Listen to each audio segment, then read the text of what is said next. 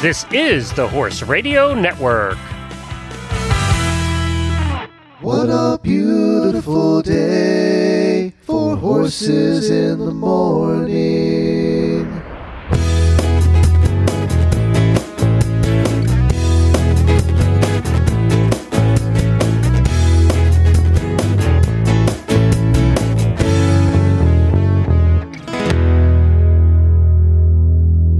The Geek from Ocala, Florida.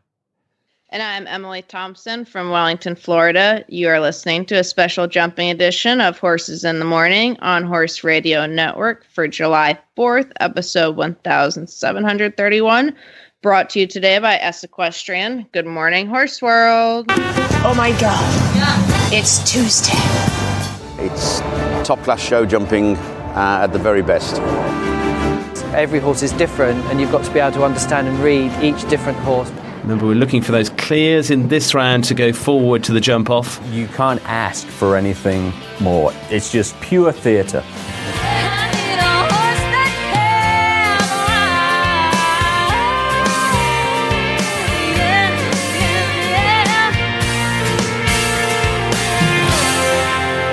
Well, happy 4th of July, everybody. Happy 4th there, Emily.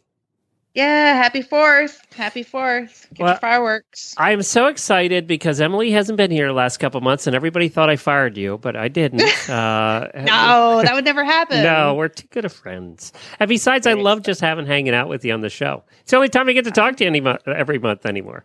I know. I missed you. 2 months. I did get to see you, I guess.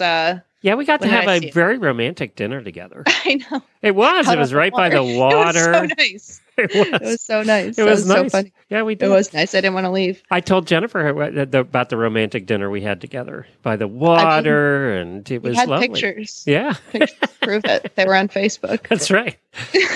I thought about you, actually, as we were on our cruise, because Jennifer, as you saw, got the braid job. I know, that was so funny. And I thought about you because last time I saw you, you had the braided look. So yeah, they're still there. Are they? They're not going anywhere. Yours lasted longer than Jennifer's. Oh yeah. Well, they're not braids; they're dreads. Yeah, you got dreads. Yeah, I didn't see Jennifer doing the dreads thing. No, it's more of a permanent decision until you want the buzz cut. You look so cute, though. I love them. I like the braids too. Those are awesome. It was so funny that she did it. It hurts though, right? Oh yeah, that's why she took them out. Yeah, she said they started to get itchy after about 3 days, and I thought she looked sexy. I liked it. I thought they were cute. It was awesome. Well, Emily hasn't been here for a reason. We'll kind of explain that a little bit here. So what happened? Oh my God. Well, first you were on a cruise, so I can't be blamed for that. No. But then I missed last month or the 2 months, whatever it was, because, I had a riding accident. Ended up with a very bad concussion. Could have been a lot worse. But I was coming through a gymnastic on one of the young horses teaching to jump. The horse was going super. It was the very last time through. He'd already done it like 30 times. I don't understand. But he came through. He made a mistake. He put an extra foot down and crashed through the oxer. I did not fall off, and I normally don't fall off, which is good or bad. This time it was bad. He went down and then got up, but when he was getting up, he headbutted me twice in the head. I got hit in the jaw and broke a tooth, and then in the side of my temple and cracked my helmet. Also a rib. That was also exciting. You broke a rib with coming up like that? Yeah. Wow. Yeah, I went for. The problem is he's not a very big horse, and he pulled me forward, and so I was just in a bad spot. And his neck. He must have really whacked you. Yeah, totally, twice, and it wasn't even his fault. I didn't black out, but the problem is I've had quite a few concussions when I was younger, so it's like cumulative. And when I was a kid, I mean, I'm right on the line. Like, they didn't make safety helmets priority. Yeah, they were tin cans back then. Yeah, literally, I wore like a felt cap. Exactly. You know, I mean, looking back, I'm like, good Lord. I mean, come on, like, everybody knows that it's dangerous, you know. I mean, it should have been mandatory for the juniors. I was so mad too when they made it mandatory because they looked so bad. They were big egghead helmets, and I was like on strike. I was like, I'm not gonna ride in these at the show. I was like, not gonna do it. So ridiculous now looking back. But yeah, no, I had a safety helmet on. I always wear my helmet. That everyone's so surprised. Oh my God, what happened? Because they know I'm always wearing my helmet. But it was just one of those freak things. And before everybody knows I'm crazy. I mean, I just keep going. So I did actually finish my school. The horse jumped great. Of course you did. I had a horse trial. I had Todd Minikis flew in the next day to try my top horse, and I had to jump it for him. And I was like, dude, I have a concussion bad. I'm pretty sure I hadn't been to the doctor yet. I got to see the horse jump anyway. I'm like, oh no. So I jumped around. That made it worse. And then by that night, I was I had ice packs polo wrapped on my head trying to finish up at the barn. And it was unsuccessful. I ended up in the ER and couldn't remember stuff. I made it worse. I think if I had gone in the beginning, they would have kept me under control, but because I just decided to keep going like a crazy person. Okay, so let me review. A horse girl made it worse before going to the doctor. I know. Yeah. Is there anything new there? No, oh my God. Really. Yeah. No, I'm not going to the doctor unless I know I definitely need to go to the doctor. Yeah, so, I haven't heard that before. Oh Lord, they said that. Oh yeah, at the ER because it's in Wellington. They get all the horse people. They're like, "You people, you just won't stop."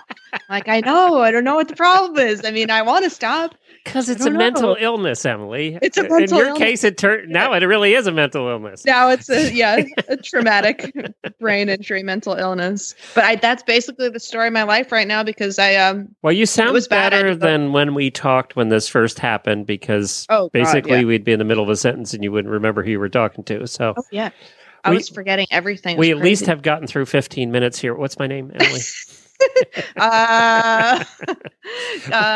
Between you and I, me with my neurological Lyme disease and you with your head injury, we have one brain between the two of us. I think we might get through this show. Let's hope. Jeez. I'm glad you're doing a little better because you were pretty being banged up there. It was bad, yeah, but it's probably how what you deal with too is because then you start feeling better, and then if you do kind of too much, then you backtrack a little bit. The worst part for me is if it can come on pretty quickly. So if I drive somewhere, if I drive to town or go somewhere and it comes on, then it's very hard to drive home. So that's when it gets a little dangerous. I probably shouldn't be driving home because you get fuzzy, kind of like you did. Or you get tired. Yeah, like in the beginning of it, I didn't remember how to get home. I mean, that's what happened to me. Yeah. I was getting lost around town. I'm like, I'm not a doctor, but I think I shouldn't be driving. Yeah, that's probably it's just now that we've drawn the line, I'm going to go to the hospital. Now that I don't know where the hospital is, I'm going to try and find it. Yeah, I did. I literally did. Actually, this is funny and not funny all at once, but I had to drive myself because I couldn't get anyone to take me. And I was sick. I started throwing up at work and everything. It was bad. And I get there and then I couldn't remember where the entrance was to the ER. So I went in the main entrance and I told them I needed to get to the ER, but I don't know if I didn't represent my situation correctly, but they gave me a visitor pass and took my photo. And then I wandered through the whole hospital to find the ER that I now had a visitor pass to visit. I was like, oh my God, I'm not even communicating my situation correctly. You need to move to Ocala so we can take care of you, Emily. I know, really. When that horse complex opens, I'm there. I can't wait. Oh, speaking of the new horse, but that's why Emily wasn't here. So we that's a good excuse. We'll let you have that one. Yeah, we have a full show planned today, though. We have a couple great guests coming up. We have Sarah Watson coming up, who is a USHJA certified trainer, and then also somebody who buys and sells. A friend of yours who is Katha Gatto, and she's going to come on and tell us what it's like to buy and sell from overseas and what the prices are these days.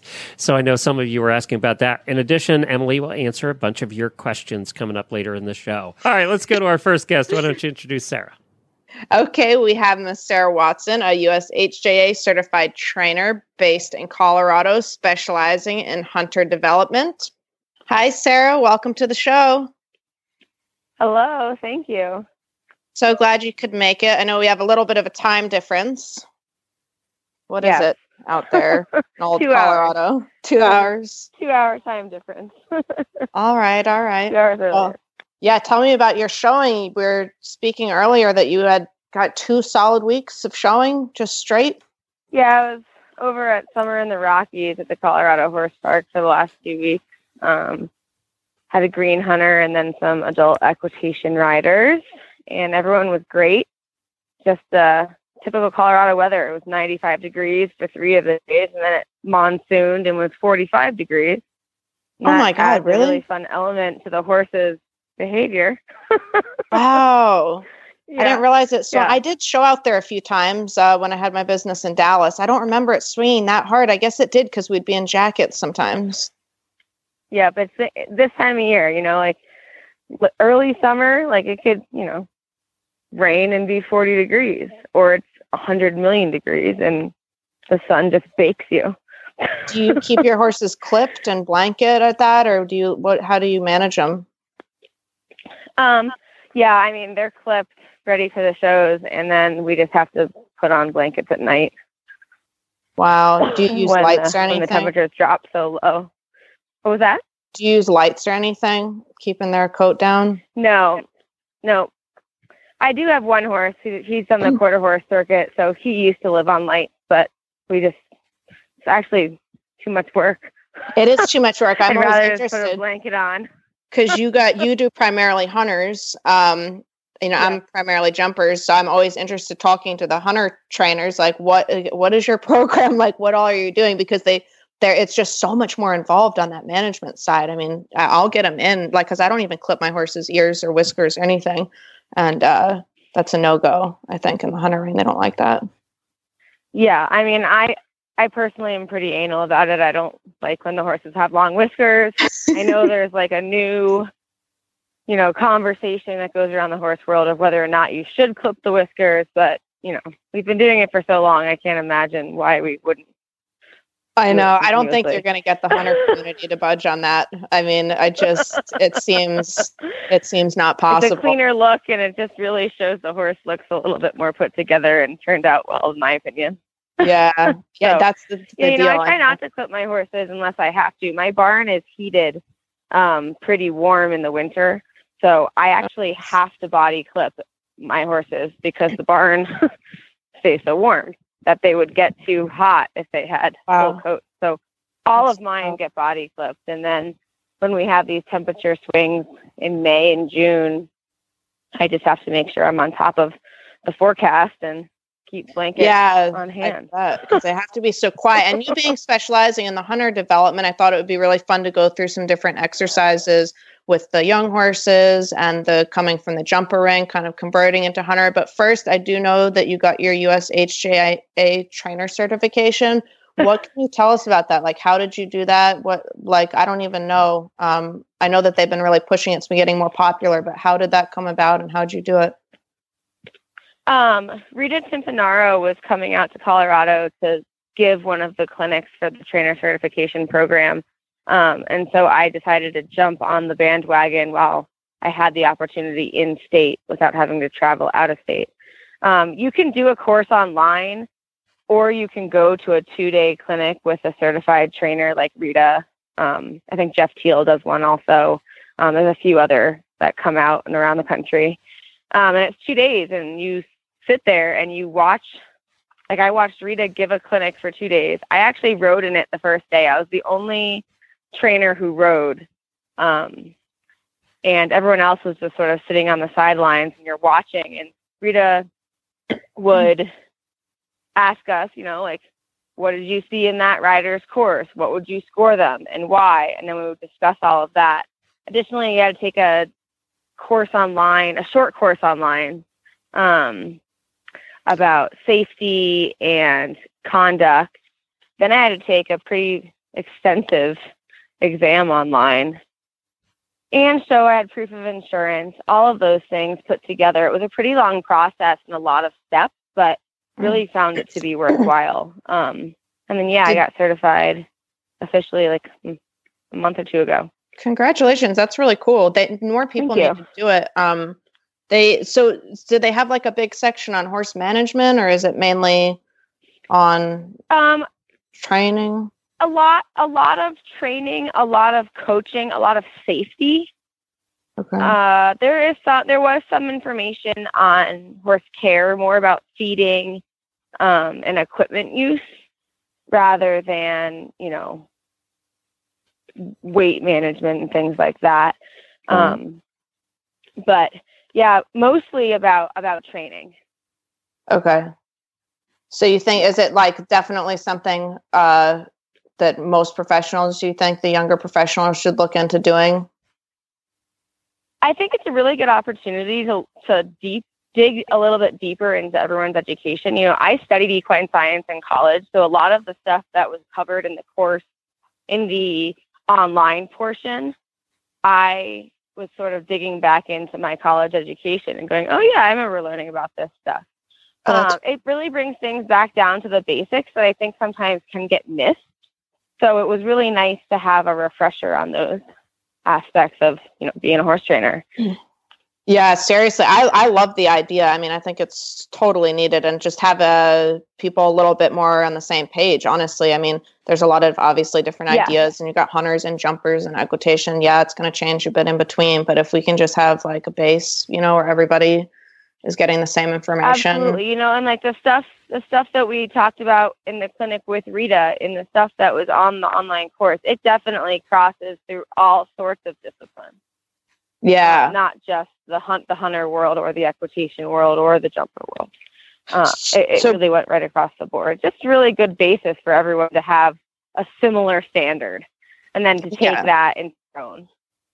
Yeah, no, totally. So basically, somebody needs, if they're interested in taking the course, look for the clinics, right, that are coming to their. Yeah, and you can do it online, I think it was more beneficial for me to go and spend 2 days and having a conversation with someone about it rather than just taking the full online course for it. Yeah, totally. If you could be interactive like that. Yeah. Mm-hmm. No, that's great. And I think there's a lot of clinics happening more and more around the country now. That's great. Well, more people need to do it. I'm gonna look into it too. So congratulations on that. That's awesome. Thank you. So, Miss Hunter Trainer Spectacular, I know you've got all those hunters going, babies. I see your little posts.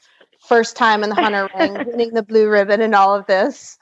I mean, you got to let us know some exercises. How are you getting these guys in the ring so quiet? Because I know also you better than a lot of people do, but I know you're not out there medicating and killing these horses. So you're doing it through horse.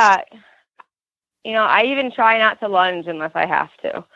I'm pretty fortunate that in my program, my facility, I have 166 acres and a lot of trails. So for me, in the summertime, I like to use the downtime from the shows with the horses and go out on the trail. Because I really find that it helps their fitness to go up and down the hills and to go ride in the fields and just ride on different footing. Additionally, we have like alpacas and llamas that border our fence line. Oh no.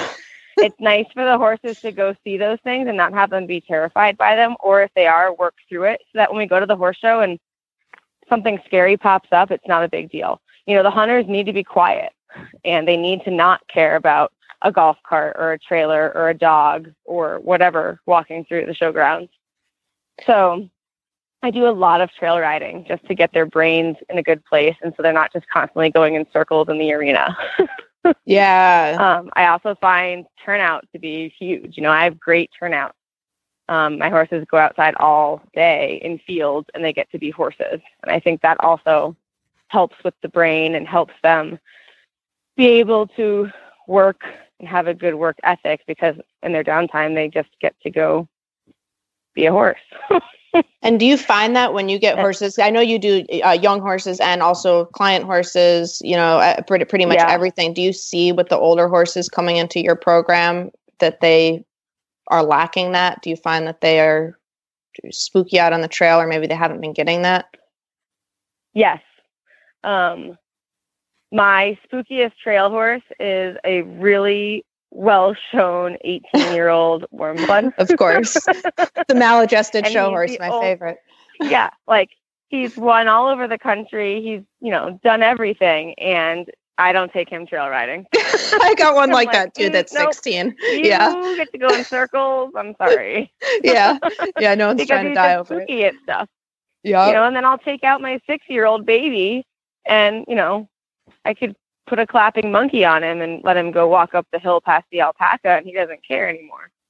Wow. Yeah, you see, you've got a lot of those young ones, and I'm always interested in how you're getting them consistently in the ring and quiet. They do look quiet. I mean, you got loops in the reins, at that age, but you can't. Yeah, you can get that. Like some of these bad trainers are getting it through the medication, but it can so be done just through proper kind of acclimation to all of the things that are happening at the horse show, the golf carts, just all of that. There's so much to look at. Yes. Consistency is the biggest thing, I think.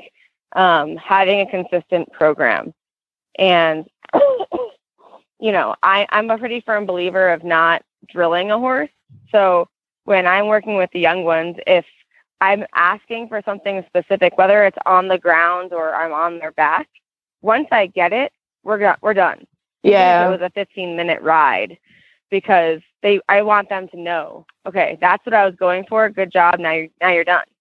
And so I really try not to overwork, but consistently work and keep the stress level pretty low. And that seems to be successful for me. That combined with having good turnout, and then I get to the horse show and I hack the horses first thing in the morning and I see what I've got. And then I decide, okay, maybe this one does need a lunge. But I really try to get on first and assess energy before I just stick them on the lunge line or, give them perfect prep or something like that. So once you've got them, sort of situated on the trail, they're relaxed, they're not spooking so much, the stress level is down, then what do you do when you're gearing up to get the horses either show ready or just client ready for lessons? Are you jumping? What kind of exercise? So sometimes I'll start out on the trail, and we'll just go for, a short trail ride just to get the brain clear and the stress level low. And then I'll come back from the trail ride. And if it was successful and pretty down to earth and low, then I'll just go into the outdoor and just start jumping around. We're pretty fortunate at my place. The barn owner is a course designer. So she sets a course once a month outside with all really nice show jumps. Wow. So my horses get the opportunity to see a lot of fill and a lot of different types of jumps at home so that they're not seeing that for the first time when we walk into the show ring at the horse shows. So you do it's pretty mainly with those horses coursework then? Yes. I do mostly coursework. A lot of time I do mostly flat work. I don't jump my horses a ton. We do a ton of flat work, a lot of 20-meter circles, lots of leg yielding and half halting and transitions, and just really getting that flat work established. So then we can go in and I'll start jumping, my 3-foot horses, we jump 2'6" at home on a regular basis. And when we're getting ready for the show, then we'll put the jumps up. I find if we can get around at 2'6", I'm sure we can get around at 3 foot. If we can get around at 2'6" quietly, we're going to be successful at 3 foot. Okay. So then you save whatever the horses are peaking at for their height. They do that basically at the show. Yes. I mean, obviously I try to, the week before we really get hammering in and we do some show practice and we'll jump around the full course and put the jumps up and really get ready. But again, once I've gone around once, if that was great, then once is all I needed.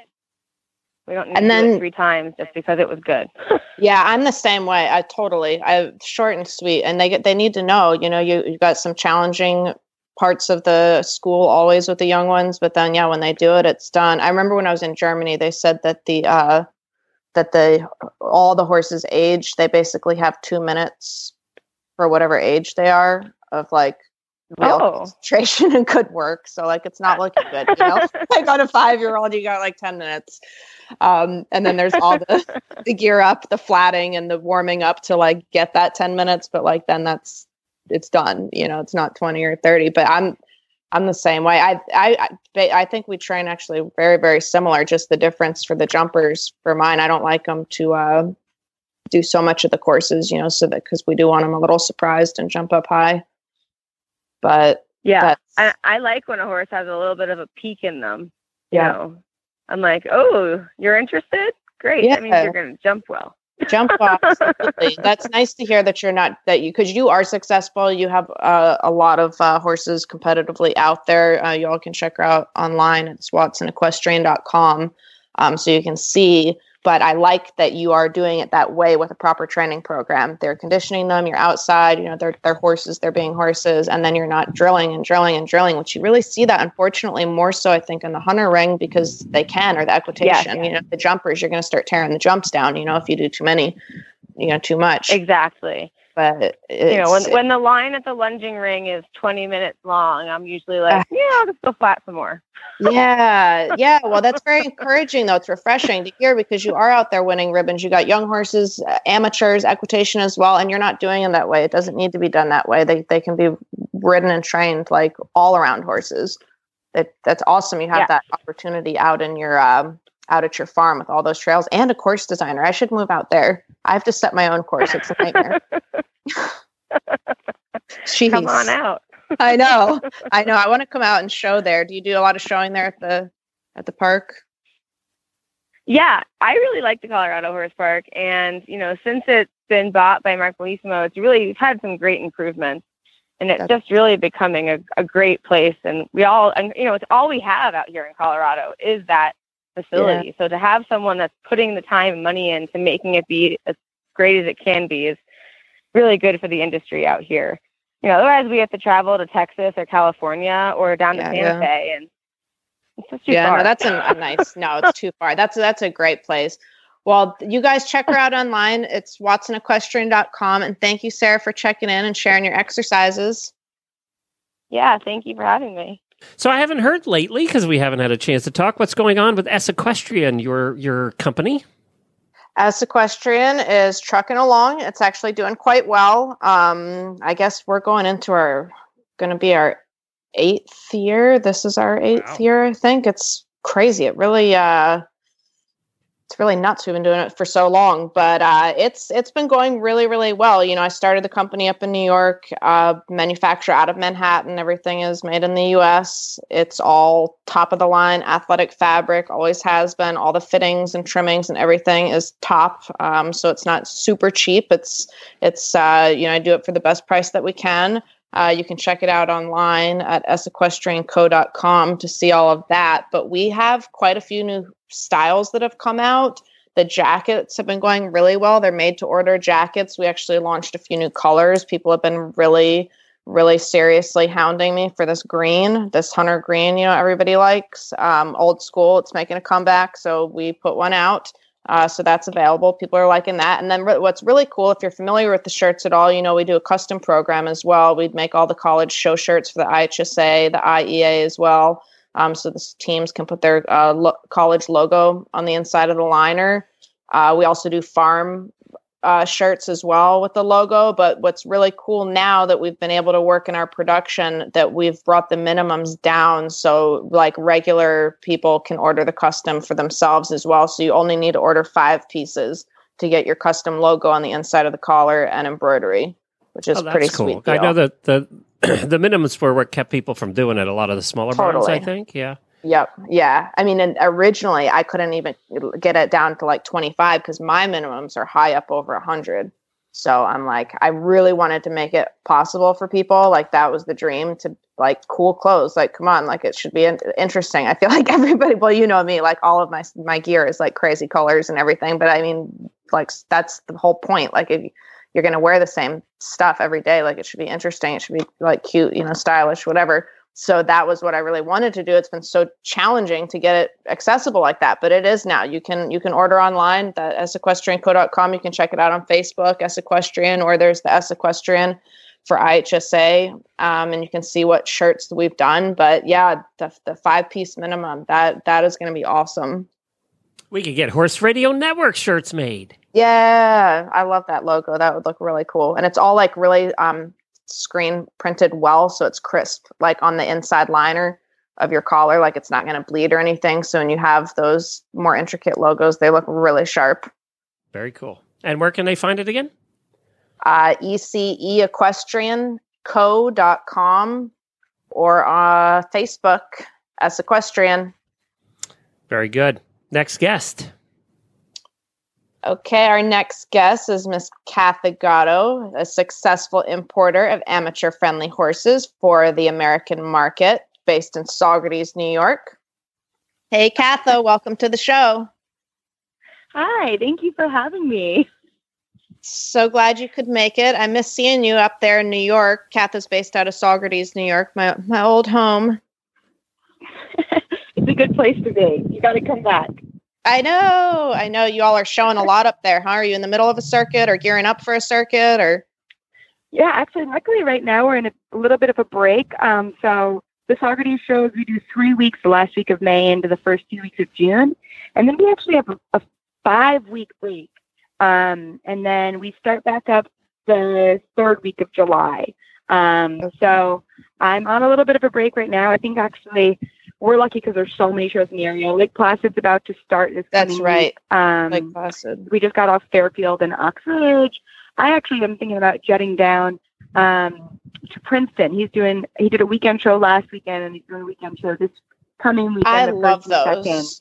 Those are so he nice. Actually ended up canceling the main weeks because not enough people signed up. He was going to do 2 full weeks, but now he's doing a Saturday, Sunday show. So I'm going to jet down there with the some of the young facility's ones. awesome.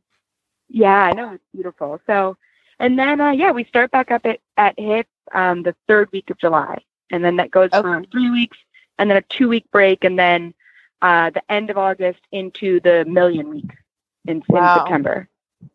Yeah, rolling on. So that's cool. I know.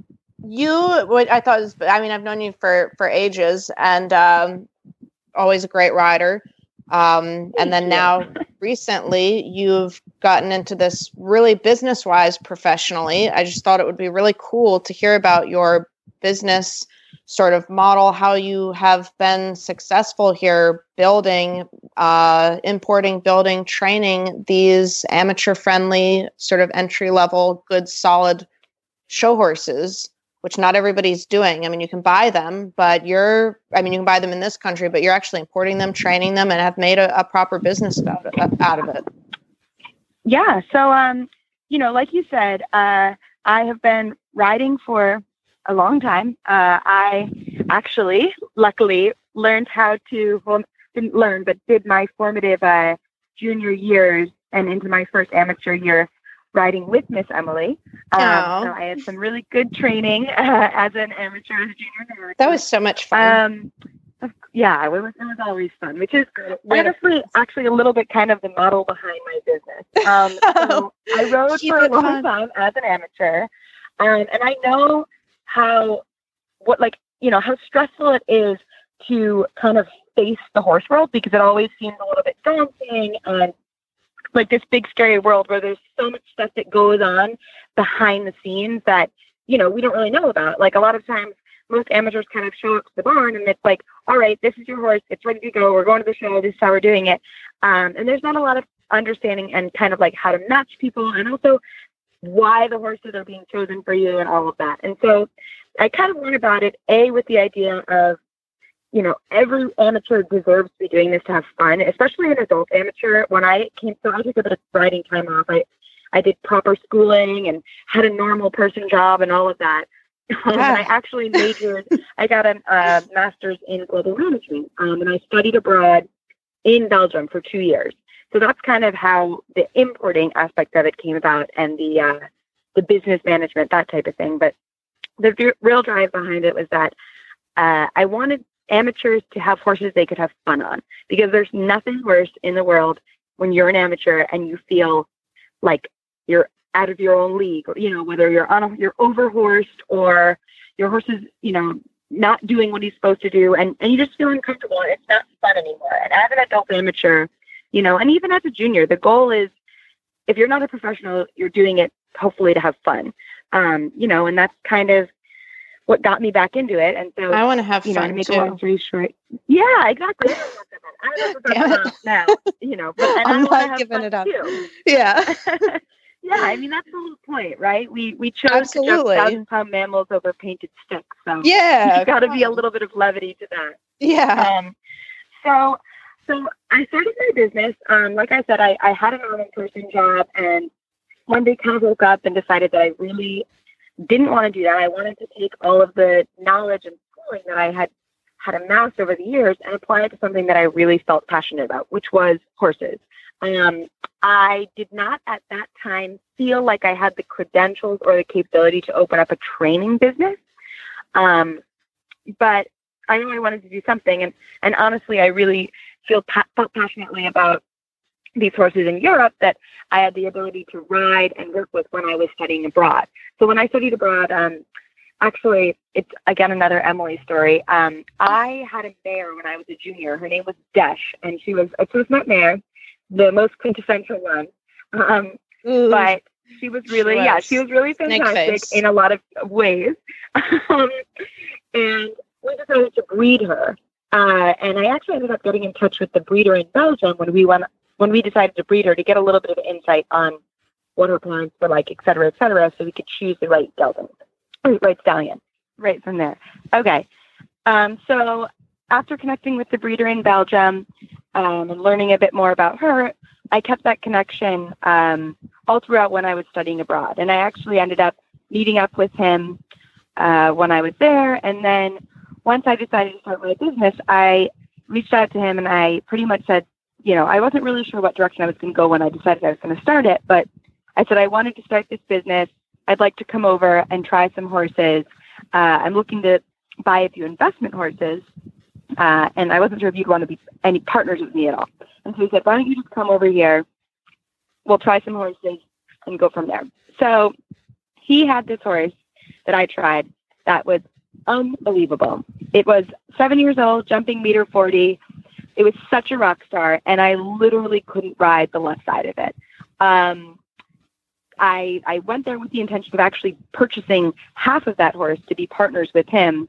And I had a bunch of ideas. Maybe I would have somebody ride it or something like that. But it was such a horrible feeling going there and getting on this horse and not being able to ride it. I mean, I literally, I could barely get it to go straight. It was just so advanced and technical, and I felt so out of my league. And it was really disappointing. And so that ended up not panning out. But when I was there, we tried a few other horses. I tried one actually for my mother, which ended up being my first horse that I bought. He was an incredible equitation horse. He was just so lovely. He was 6 years old. He'd been doing 110s, and he was a little bit normal. He's really beautiful to look at, but just a nice, easy, simple horse. Doesn't crack his knees over the top, doesn't do anything that anybody would say, wow, oh my God. But he's a truly lovely animal to ride and a lovely animal to watch. And that he became a little bit of the mold of what I wanted to buy. My first year, I had a few that, I bought them because they had an unbelievable front end technique, but then they ended up being a little bit hard to ride or something like that. So I kind of worked through the kinks in the first few imports and really realized that my niche was finding horses that could cart around people from 2'6" to 3'6". And that was kind of what I went with, especially because those were the horses that I felt comfortable riding. Then I was an amateur. I became professional because of the USEF rules, et cetera. With selling horses, I needed to be a professional, especially because I sometimes will sell other people's horses or take horses on consignment. So that kind of was what started that. But as an amateur, I really went and chose horses that I felt comfortable and safe and confident on. They weren't the best of whatever they needed to be, but they were good horses. And so that's kind of how it started. I also then kind of expanded off of that to buy some young horses, do a bit of breeding. And again, my young horses, I pick for the same exact reason, all about the brain and the feeling.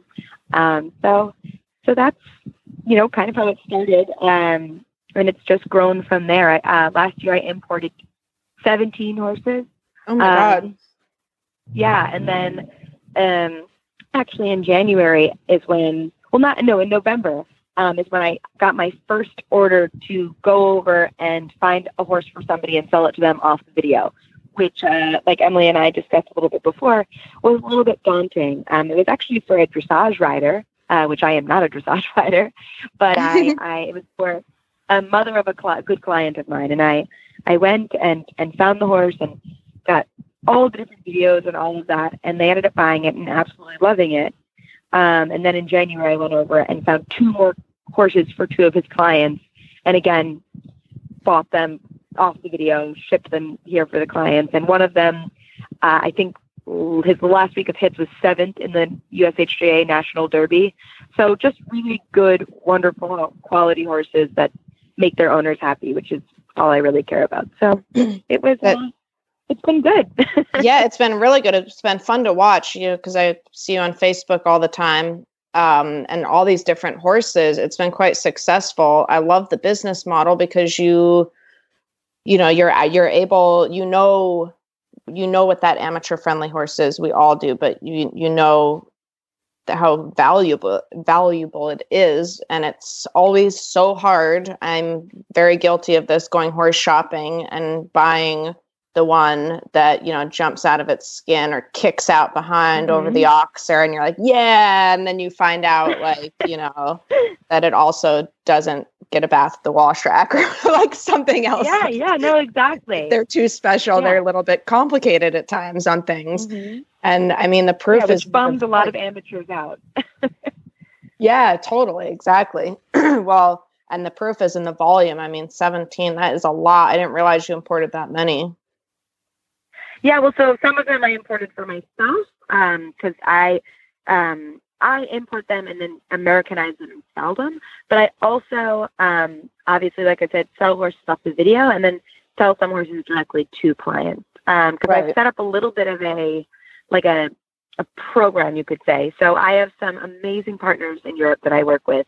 I actually buy pretty much exclusively from Belgium, and I work exclusively in Belgium. Just because of those connections, I think it's really crucial to work with people you trust. And so I have 2 really amazing young guys who I send my young horses to, and they ride them and break them and do all of that and really set them up for success in America because they understand. I actually have brought them here to America for them to ride horses that are good amateur horses and see American horses and all of that. So they really understand what the goal is. And then I also have a really great partner who's a breeder who does a lot of the scouting with me and all of that. And then another top rider who kind of puts the finishing touches on the ones that are a little bit more ready along, that type of thing. So nice, when you buy them over there, are you like buying like really young and then leaving them there that's what Bertrand does. The guy I ride for, Bertrand.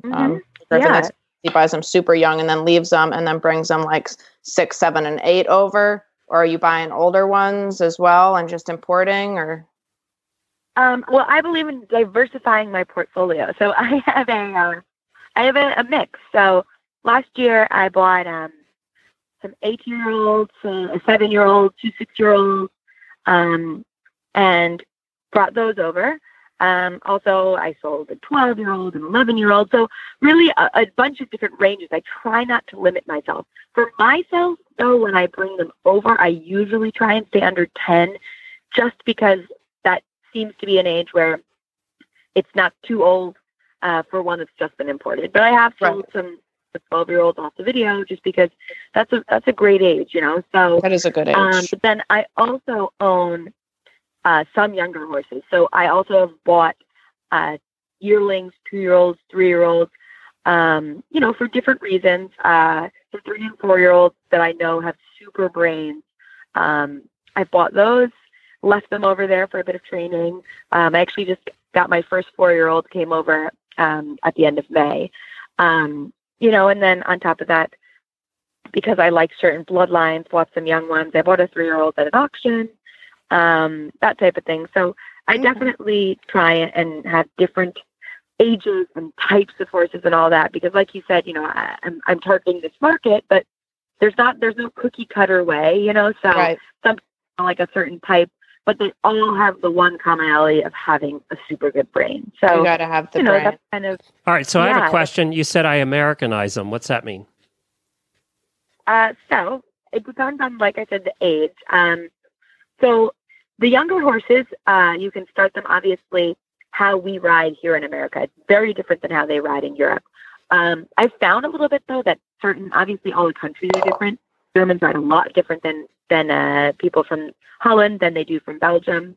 But the biggest difference is just the way we ride. So they're far more feet to hand, riding them from the back to front. Usually a lot more rhythm. And Emily can expand on this, but it's just a very different riding style. In America, especially amateurs, we ride a lot more off our hand. We like them a little bit less forward, lighter in the hand, riding more off the inside rein, not so much the leg steering with the outside rein. And so they kind of have to, it's like them learning a different language. They speak a different language of aids. And when you bring them to America, you have to teach them what we're trying to tell them. You know what I mean? Because they know how to do it, but maybe I'm saying, how are you? And they are hearing hello. So it's a very different way that we ride and train. And they have to figure that out to be successful here, because they might not be a bad horse, but if you don't ask them properly and they can't answer the question you're asking, then they won't be successful. Do they have to listen to the English language tapes on the plane on the way over? They should. They definitely should. But I haven't done that for you. I actually usually fly with my horses, so next time I will bring some headphones. There you go. Yeah, there you go. ESL. What do you find for these market horses that you are bringing in and targeting, which is going to be your probably already experienced amateur, or I guess an entry level, somebody coming in, if you're dealing in that age group, 9, 10, 11, 12 year old horses. But what do you find are the most successful price brackets for marketing those horses? I think that usually, so like my main age would be, let's say 7 to 10. 7 to 10 year old horse that's doing 3 foot, maybe 3'6". Those horses are usually going in America between 45 to 75. I know it seems like a very broad range. I would say majority of your horses are going above, more like 55, 60 to 75. Mm-hmm. But if you're willing to get one that's maybe needs a little bit of finishing, or is 7 and only has experience at 3 foot, I think you can, definitely find horses in that bracket between 45, 55. It's definitely doable. I sold a lot of horses in that price point last year, just because I think that a lot of horses, for a lot of people, obviously the hard part about selling horses is that it's completely subjective. So if you decide that your horse is worth $100,000, that's how you price it. And there's no model that we use as sales people or riders or trainers or brokers to do. It's not like, okay, the horse jumps a 3 foot course with a lead change, that starts at 50, and then if they're pretty, you add 10. You know what I mean? There's no real system. It has 3 sucks. 3 sucks and a blade. We should develop something like that. But and so I definitely, because of the nature of my business, I try and be on the lower end of the spectrum and fair, because I am selling to people that, maybe they're not going to Devon, maybe they're not going to West. Like they are going to have different goals or different, and some of them do. I mean, I have had horses go to all of those places. It's not like, I'm excluding that, but it's just, I try and be at a price point that is affordable for most people. Our sport is an expensive sport, and I definitely have clients that come to me with a budget of 30 and we find horses and we make it work, but I think the average import, should be people should plan between 40 and 55, and then understand that if they want the whole package, it's only going to go up from there. If they want something that moves well or jumps well, et cetera, like that. So you Americanize them over there then, or you do that over here? I usually do it over here. So I am bringing them over and then having them usually for a month or 2 and then selling them. That's great. Yeah, I mean, it's really good business model. Some of them stick with me longer. Some of them leave me sooner. But it's always a little bit of the perfect storm too. I had an amazing little mare that I imported last year. And literally, she got tried the day she got out of quarantine, and she left the next day. Wow. And so that's always cool. And then I've also had horses that stick with me for 6, 7, 8, 9 months, and I love them all the same, and I'm happy they get to stay. But it takes a little bit of the perfect situation sometimes for them. And I also have some horses that I lease, so I still own 4 or 5 of the original ones, but they're on lease, and I get to see them and all of that. So that's always a nice situation as well. That's cool. Well, it's been fun to watch. Do you have a website, Katha? People can see your horses, or how can they? I do, yeah. My business is Shadow Creek NY. So it's shadowcreekny.com, and I have a Facebook and a website and Instagram and all that good stuff. Nice. Well, you guys check it out. They're super horses. I've been watching. Katha's a great trainer. Nice, honest professional as well. Very refreshing. So good luck, girlie. I'll see you soon. Thanks for checking in. Thank you so much. Yes, please come and visit soon. I will. I missed you all. right. Talk to you soon, girl. Thank you. Bye. Well, Emily, are you up for a couple of questions, or you want to call it a day? I don't know how mentally worn out we made you so far. I mean, I am mentally worn out, but this is my favorite part. I love answering the questions. Okay. Well, we'll give a couple a try. We'll see how you're doing. Okay. All right. So, I don't know who wrote this one, actually. Question for your next show. I have a very nice young jumper that recently moved up to 110. And do you have any exercises that tighten up the front end? Scope is not an issue, but I feel like he jumps so hard and is quite clever with his hind end that his front can't keep up with him at times. Yeah, this is story of my life, really. When you Every get day.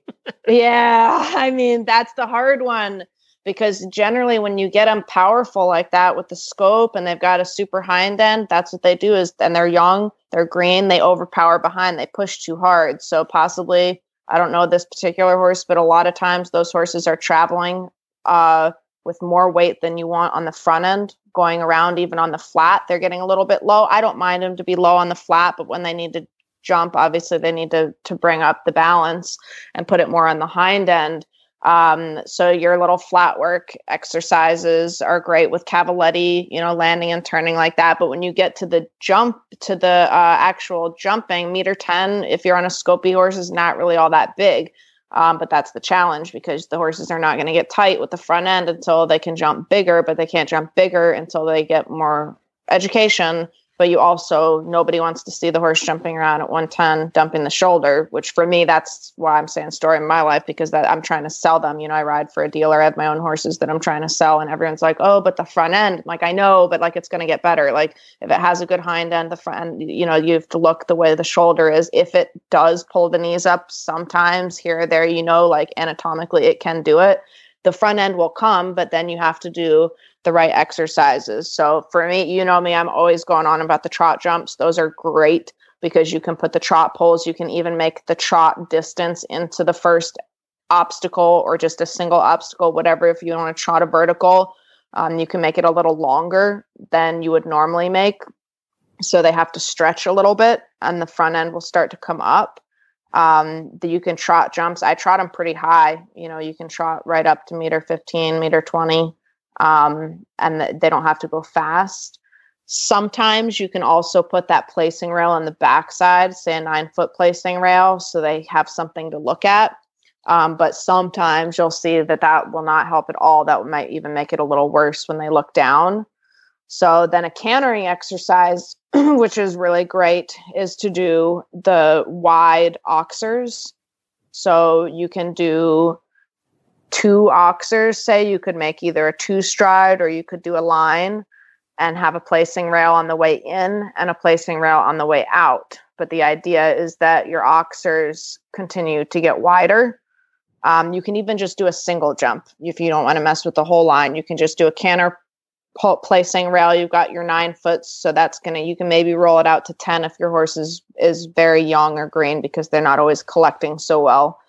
And then you can do square is fine, even though they're green, and you just keep making that wider and wider.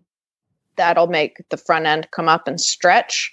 And then from there, you really just need to get in the bounces.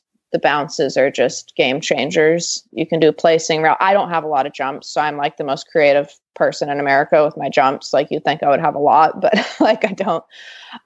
So you got to make it count. But I'll do like 2 placing rails, 9 foot, and then another 9 feet to a cavaletti, another 9 or 10 feet to a jump, like a vertical. You can start at a cross rail and eventually you can work it up to, meter, maybe a meter 10, and then another 9, 10 feet to a cavaletti and then a rail. So they have to do a grid, but the bounces are so good.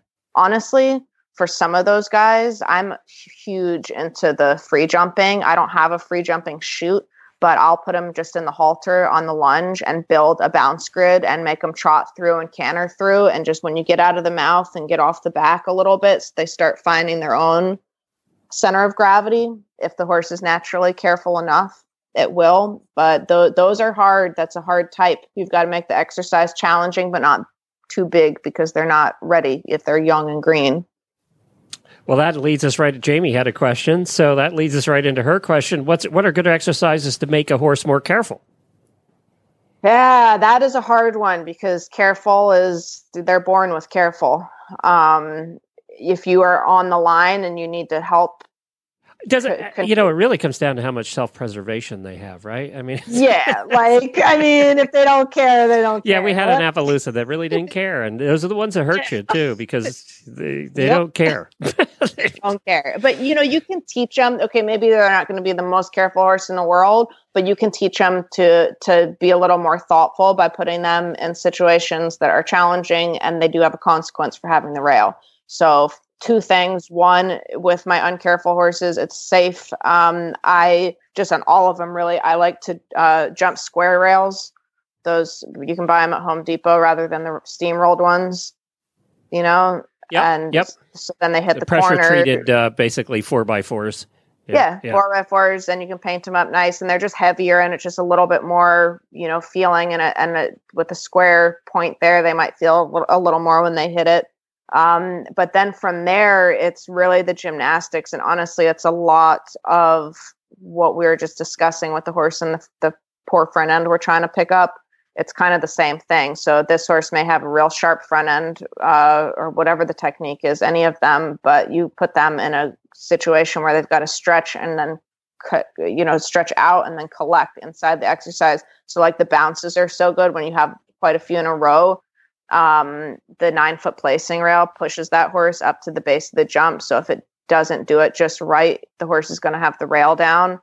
And basically that's what I do with my ones that aren't too careful. I build grids like that, trotting, 3 trot poles, 9 foot to a cross rail, 21 feet to a vertical, go to a back to a bounce, something you can just make any sequence. Honestly, it's just about picking the feet up and putting them down, stretching, coming back. And basically, if you put more jumps there, they're going to start punching them out if they don't pay attention. So you basically, on my uncareful horses, my school before the horse show, I like to have like 15 rails. You're just like, all right, we didn't do it right. And it's not big. You just keep going and they have it down and they figure it out. And then when you get to the show and it's easier, or you're doing just normal coursework and they're able to get out of the way, they do. I mean, if they don't care, they don't care. But I find that you can pressure them into being a little bit more careful that way. And then also your ride, you need to know how your horse is uncareful. I have one horse that wants to be very careful, but he just can't help it at the verticals. He's just not very good at it yet. He's like the first horse. He overpowers the front end and pushes too hard. And then he'll have it almost with his knees sometimes, with the horse is jumping up like 1.40 meters. So that horse, I know I have to leave a gap at the vertical. He can't handle it and you've got to be accurate. So if your eye is not accurate like that, then you can do this. You can manufacture it a little bit with placing rails to kind of train yourself to see whatever the distance is and train the horse to get out of that. And then the opposite is true. You can also pressure them with a tighter ground rail, like the 9-foot, and come galloping in. So you don't really help them. But in the gymnastics, I don't like to help them at all at home. I just come in and and that's why I like the free jumping too. They need to figure it out and be partners. But the pressure to the jump, forcing them to kind of dare them to have the rail sometimes works. And then also being thoughtful about where your horse needs to leave the ground from. And that sort of ties in with this next. I think you might have answered it. How to get a horse to respect smaller fences. I have a thoroughbred gelding that loves jumping, but doesn't seem to respect the smaller fences. He's not ready for the harder courses that come along with higher fences, but he just won't pick up his feet for anything under 2.9 if they aren't solid. I think probably. I'm just reading her question here. So we're not ready for the harder courses. I mean, honestly, either the horse needs to do more gymnastics to get comfortable, paying attention to the jumps, that you don't have to be very big, but you can do the rails.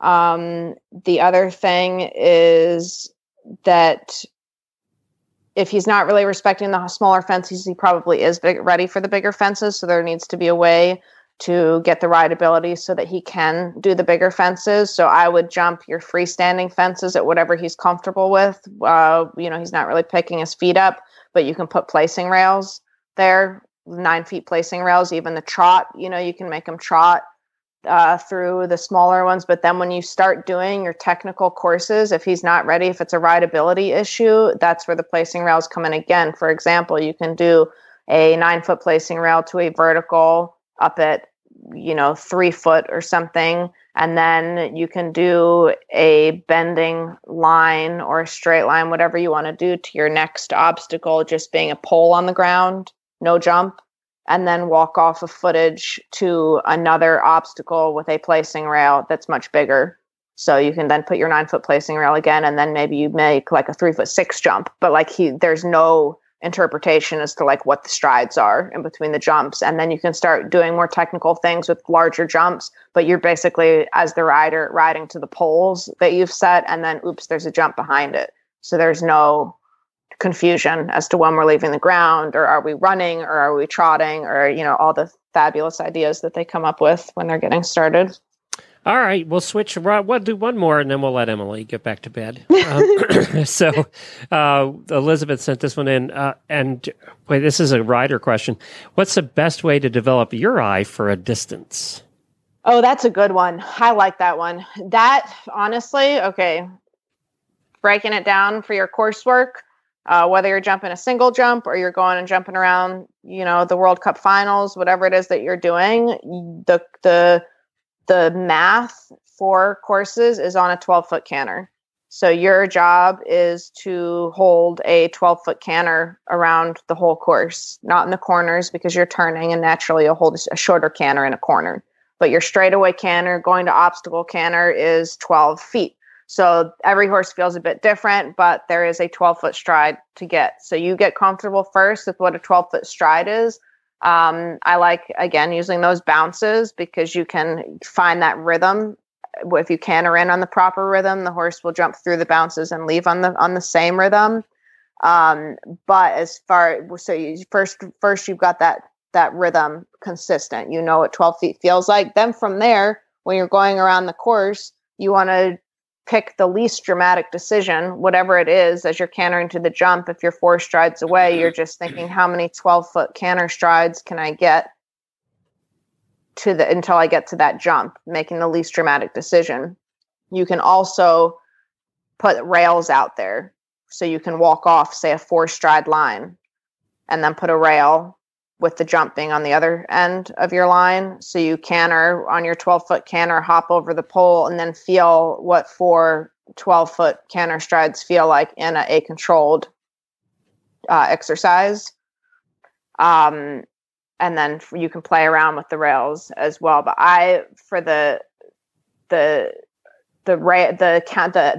your eye getting sharp like that, it really just comes down to rhythm, and it comes down to not changing your rhythm. People's eye jump around because their rhythm jumps around, and then their horse's eye stops working. You've got your horse in the equation too. So if you're going from an 8-foot to a 10-foot to a 12-foot to a 14-foot back to a 12-foot, oh, you don't see it. Now you're pulling, and now you're kicking, and then now you're back on a 13-foot. Who knows what distance you're going to get. It's got to be consistent rhythm. And then your horse's eye settles, your eye settles. oddly, somebody told me this ages ago, and I found it to be true. It's so true. A lot of times when you don't see the distance, when you don't have that there it is moment, you're on it. People feel that they don't see it, and then they start making some adjustments. And as soon as you start messing around with the rhythm and the footage, your eye goes, the horse's eye goes. Like, imagine if you're trying to, walk up the steps, and before you take the first step, you are shuffling your feet around and changing big step, little step, like your timing's going to be off.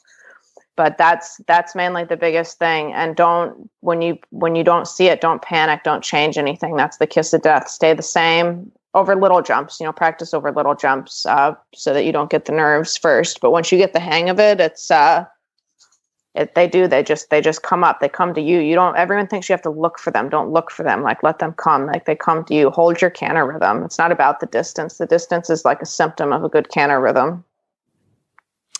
Very good. Well, we're going to let Emily go here. Thank you so much for joining us, Emily, and being back. I'm so glad to be back. I know. Yeah, I got to be honest. I did think, I don't know if I can do it today again, but I'm so glad that we did it. We're back in action. I miss you guys. Well, we'll try and keep her out of the saddle so she can join us from now on. I know. I was bad. It was so worth it, though. I got all videos of all the horses jumping. They were so good. I was like, whatever. It's Monday. I'm going to be trauma patient on Monday, but then they jumped good over the weekend. Well, I'm glad that you're feeling a little bit better.